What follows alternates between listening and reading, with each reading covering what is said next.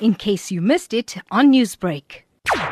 Today, the 10th of December, we close the 16 Days of Activism for No Violence Against Women and Children campaign, an international campaign where we celebrate the 25th of November, which is the Day of No Violence Against Women and Children, until the 10th of December today, which is International Human Rights Day. So this is the international campaign issued by the UN for the past 21 years. However, President Ramaphosa, in his address to the nation on the 18th of September, called for a year-round campaign, which asks South Africans to work together year-round and not just during the 16 Days campaign to end gender-based violence and femicide. So at the close of the 16 Days of Violence campaign, and then indeed the beginning of the rest of the year, we are then revitalizing the call to South Africans to say, let us continue in the spirit and in the focus that we have during the 16 days year-round to look at issues of gender-based violence and femicide, to unpack and to host conversations, to look at service delivery, to look at victim-focused services all year round, not just during a campaign when media's attention is heightened to this issue.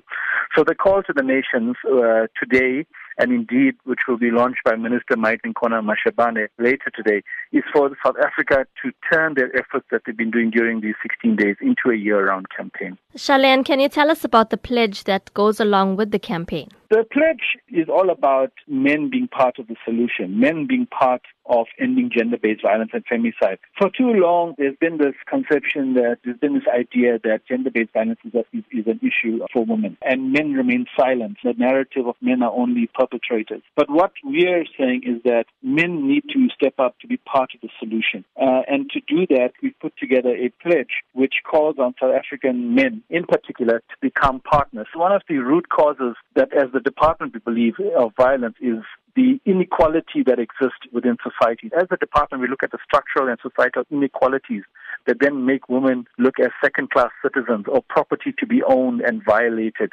So we go to deeper structural issues, and we're saying that men here need to debunk inequality. Secondly, men need to know that gender-based violence is not only laying your hands on a woman, but the derogatory terms or the manner or mannerisms in which men speak about women when they're together over drinks or in social spaces that are exclusive to men. Men need to stand up and say to other men, hey, you cannot talk about women in that way. Newsbreak, Lotus FM, powered by SABC News.